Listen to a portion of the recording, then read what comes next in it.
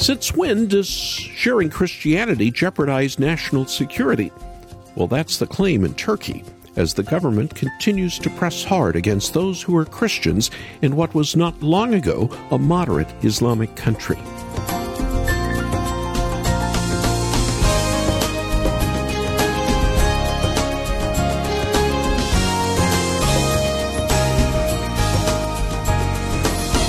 Just last month, David Bile, a Canadian-American Christian, filed a deportation complaint with the European Court of Human Rights.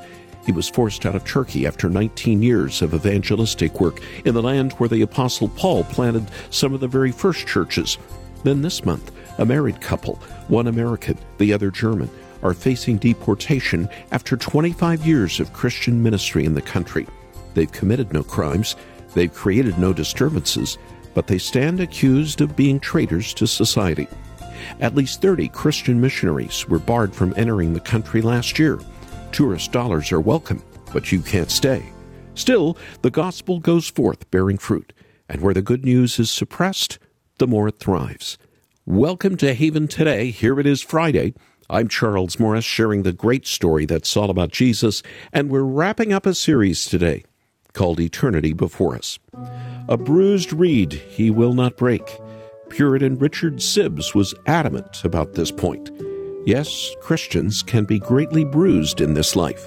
Missionaries can be kicked out of countries. Some may even lose their lives. Day to day, our health might fail. Relationships can be hard. Jobs can be lost. And yes, we can even fall into sin. But the Puritans understood that if they knew Jesus Christ, His grace as well as His forgiveness, then their lives were forever secure in Him and never truly broken.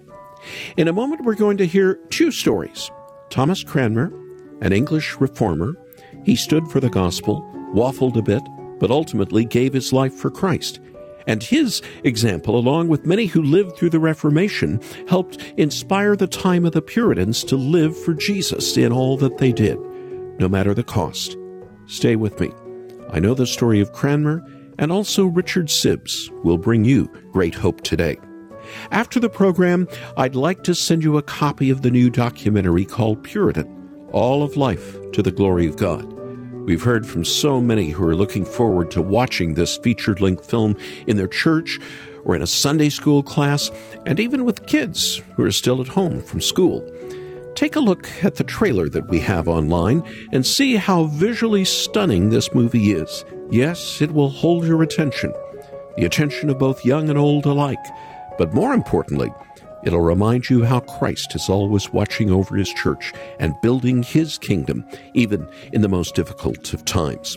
It's a God-entranced heart and a God-entranced stomach and a God-entranced ears and eyes, and all of life and experience is God-entranced.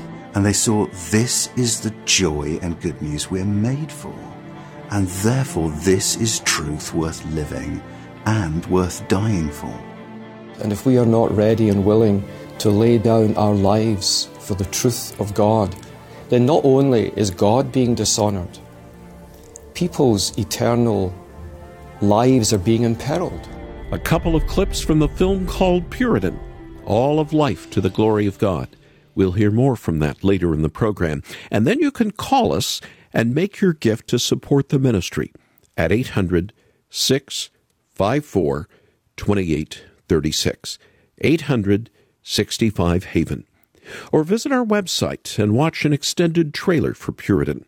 And you can make your gift at haventoday.org. haventoday.org. And yes, we still have copies of Dane Ortland's Gentle and Lowly book and audiobook for your gift as well. If you're yearning to know the heart of Christ better, then you need to read this book or listen to it right away. And now, let's open the program with the Christian Irish group, Rend Collective. When I stand accused by my regrets, and the devil roars his empty threats, I will preach the gospel to myself, that I am not a man condemned, for Jesus Christ is my defense. My sin is nailed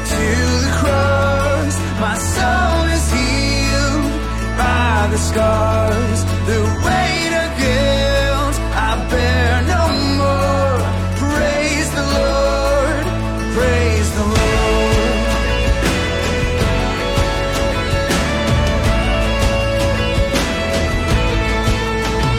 When the doubt and shame hang over me like the arrows of the enemy, I will run again to Calvary, that rugged hill of hell's defeat, my fortress and my victory. My sin is nailed to the cross, my soul is healed by the scars, the weight of guilt I bear no more. Praise the Lord, praise the Lord. My sin is nailed to the cross, my soul is healed by the scars. Now I'm alive forevermore. Praise the Lord, praise the Lord. It is finished, sin is vanquished. Hallelujah, praise the Lord. All the glory, all the honor to my Savior, Christ the Lord. It is finished, sin is vanquished. Hallelujah, praise the Lord. All the glory, all the honor to my Savior, Christ the Lord. When I stand before the throne at last, His blood will plead my innocence. I will worship Him with holy hands and raise the song that never ends of Jesus Christ, my righteousness. My sin is nailed to the cross, my soul is healed by the scars, the weight of guilt I bear no more. Praise the Lord, oh praise the Lord. My sin is nailed to the cross, my soul is healed by the scars. Now I'm alive forevermore. Praise the Lord, praise the Lord, oh praise the Lord, praise the Lord.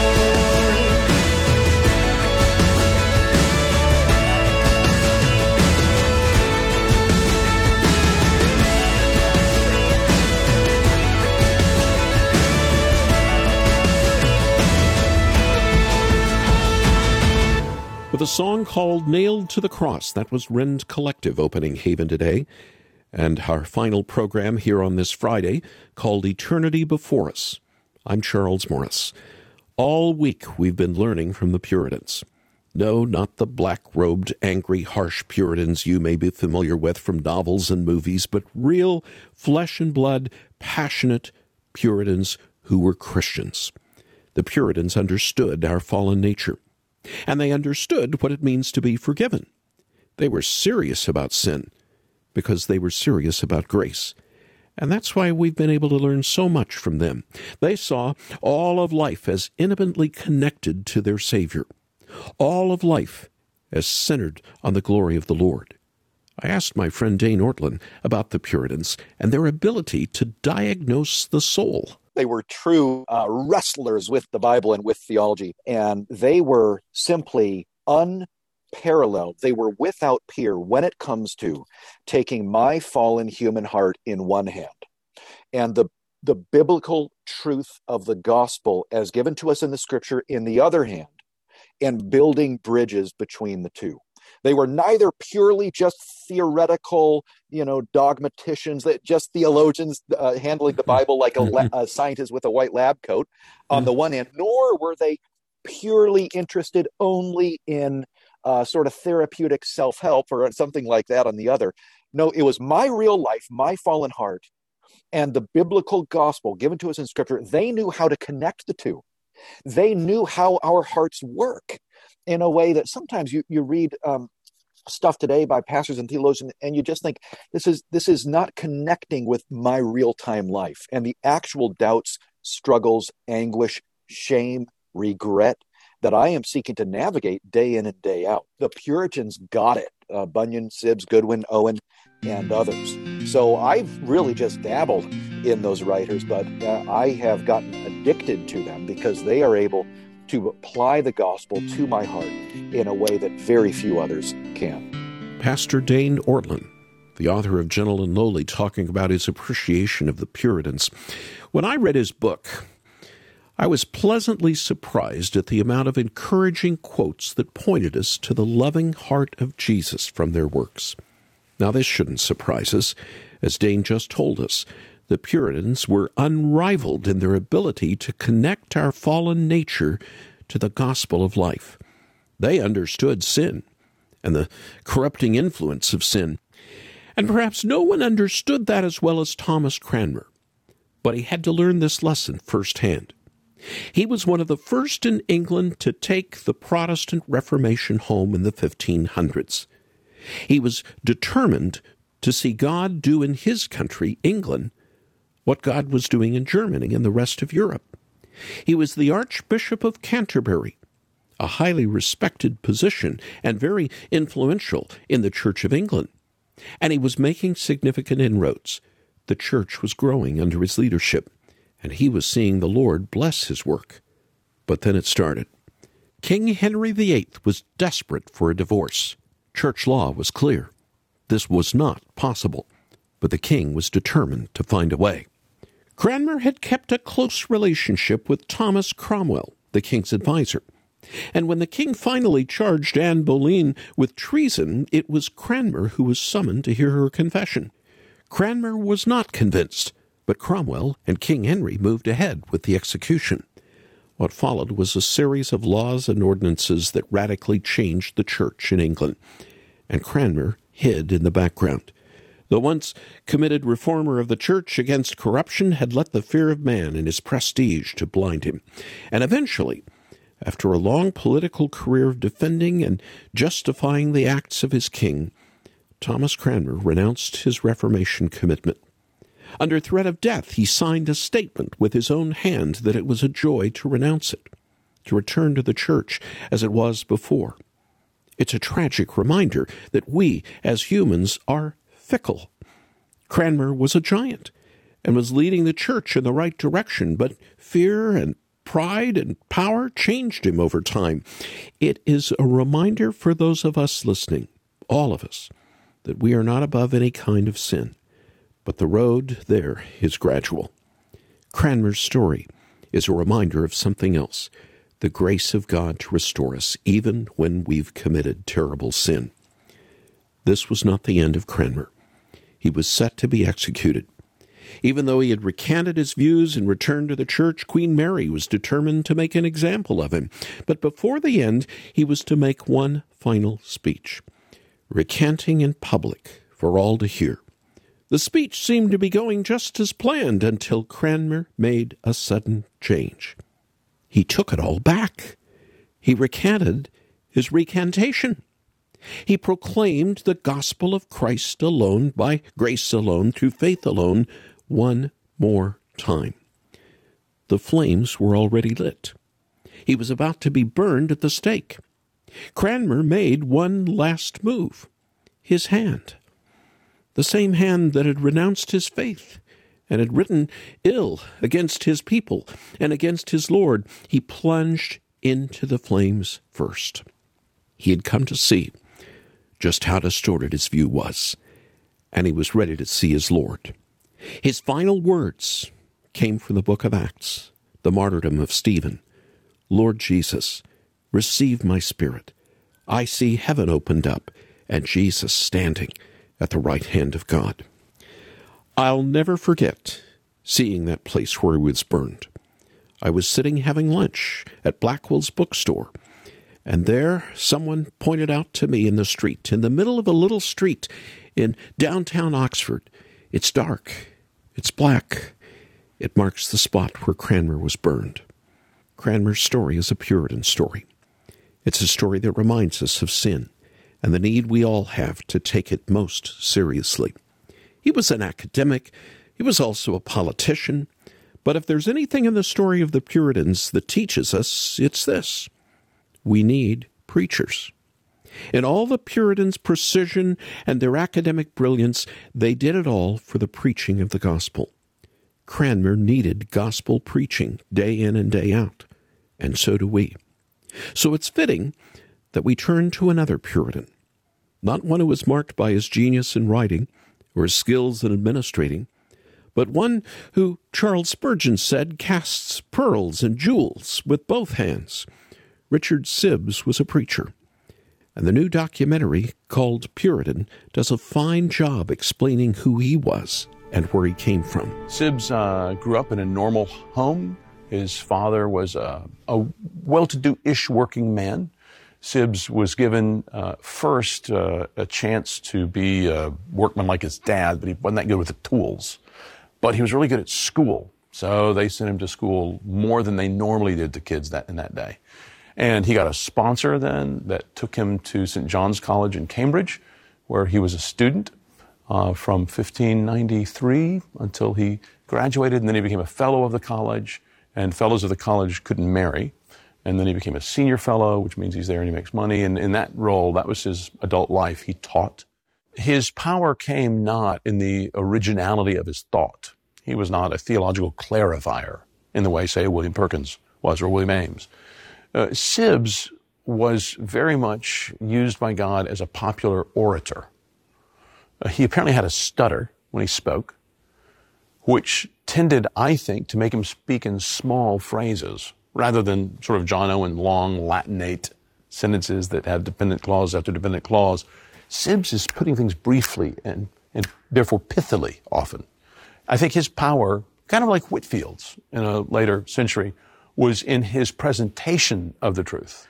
It was said that hardened sinners round Cambridge would deliberately avoid going to hear Sibbes for fear they would get converted, whereas the bruised sinners called him the honey-mouthed, the sweet dropper, because of the sheer sweetness of how he proclaimed the beauty and glory and graciousness of Christ. A segment from the new documentary called Puritan that we have for your gift today. Richard Sibbes was not known for his academic work, even though he was brilliant. He was a preacher, and it is his legacy as a preacher that sticks with us even today.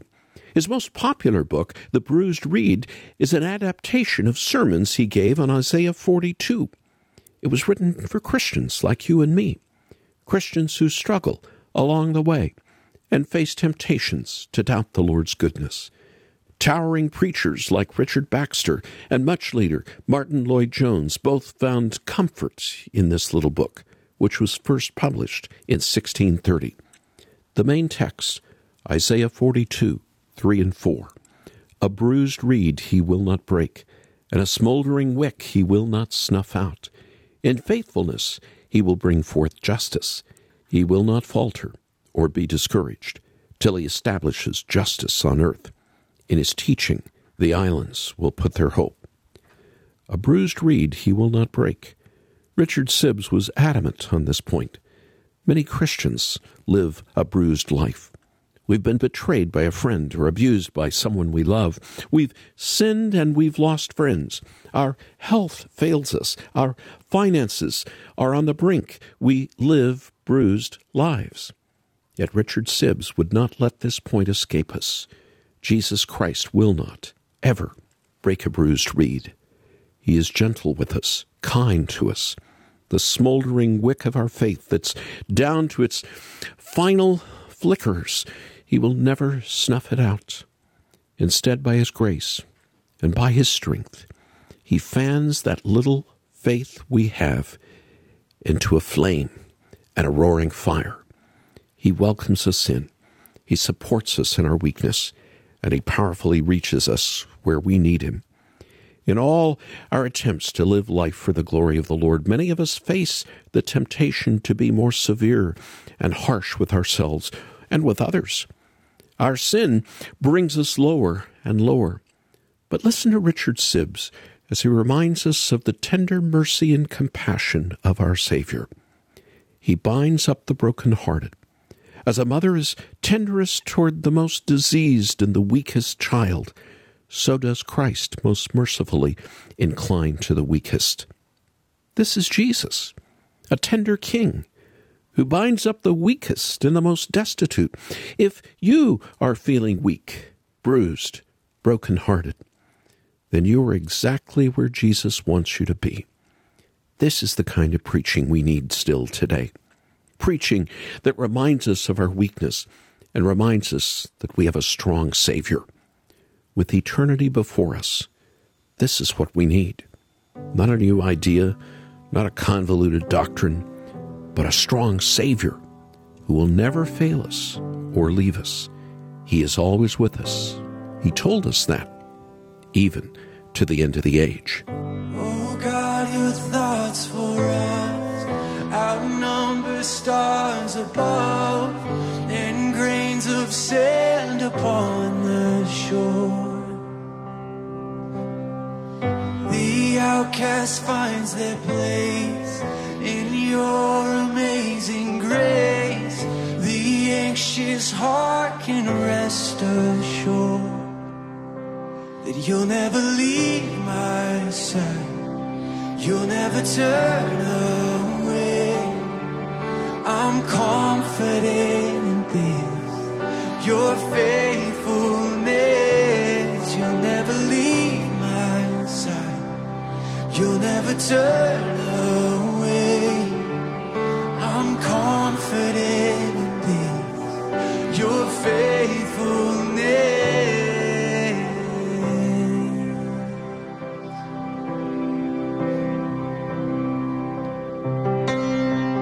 As high as 7 stands above this broken land, your steadfast love is higher still. You love me even more than I have known before. You always have and always will, and you'll never leave my side, you'll never turn away. Yes, I'm confident in this, your faithfulness. You'll never leave my side, you'll never turn away. Oh, I'm confident in this, your faithfulness. You'll never leave my side, you'll never turn away. Yes, I'm confident in this, your faithfulness. You'll never leave my side, you'll never turn away. I'm confident in this, your faithfulness. From Austin Stone Worship, your thoughts for us here on Haven Today, and the final day in our series called Eternity Before Us. Earlier in the program, we heard a couple of excerpts from the new documentary called Puritan, All of Life to the Glory of God. We've all heard that word Puritan, but what do we know about these people? As you heard earlier on the program, Puritans had a big vision of God because they had experienced the joy of living with Him. They asked the same questions that we're still asking today. How do I live for Jesus in a world that's far from Him? How do I stay faithful with so many temptations? When you watch this beautifully shot film, you'll see how they answered those questions and many more. Their story in this documentary is told by Bible teachers and theologians, some of the best of our day. They'll uplift you, and they'll bring you the encouragement that you need right now. So would you make your gift to the ministry, Haven Today? And we'll send you this double DVD set that includes the 2-hour documentary and a bonus DVD with many extras and a digital download link. Our number to call right now is 800-654-26 2836, 800-65-HAVEN. Or visit our website and watch an extended trailer for Puritan. You can also make your gift there online at haventoday.org. haventoday.org. And just before we have to go, we heard from Dane Ortlund earlier in the program as well. If you'd like a copy of his Gentle and Lowly book, either in hardback or the audio version, we can send it to you for your gift as well. This book helped me and so many I know better understand the heart of Jesus. I know it will bless you as well. I'm Charles Morris. Thanks for joining me. Have a great weekend. Won't you come back with me next Monday? And again, we'll gather together and we'll celebrate together the great story that's all about Jesus here on Haven Today. Here for your encouragement and your walk with Jesus, I'm Charles Morris with Haven Ministries, inviting you to anchor your day in God's Word. Why do good things happen to bad people? That's the question that Psalm 10 asks so forcefully. The wicked, as he calls them, ignore the Lord, break his law, and mistreat the poor. Yet he prospers and lives long. He even says in his heart, God will never notice. How should we process this? Psalm 10:14 gives the answer. The Lord sees the trouble of the afflicted. He is king forever. The wicked might get away with it now, but not when he returns. Christ's justice will make all things right. Those that commit their lives to him may suffer now, but he will rescue them in the end. He defends us and will bring us to glory. Spend more time with Jesus with Anchor Devotional. Visit getanchor.com.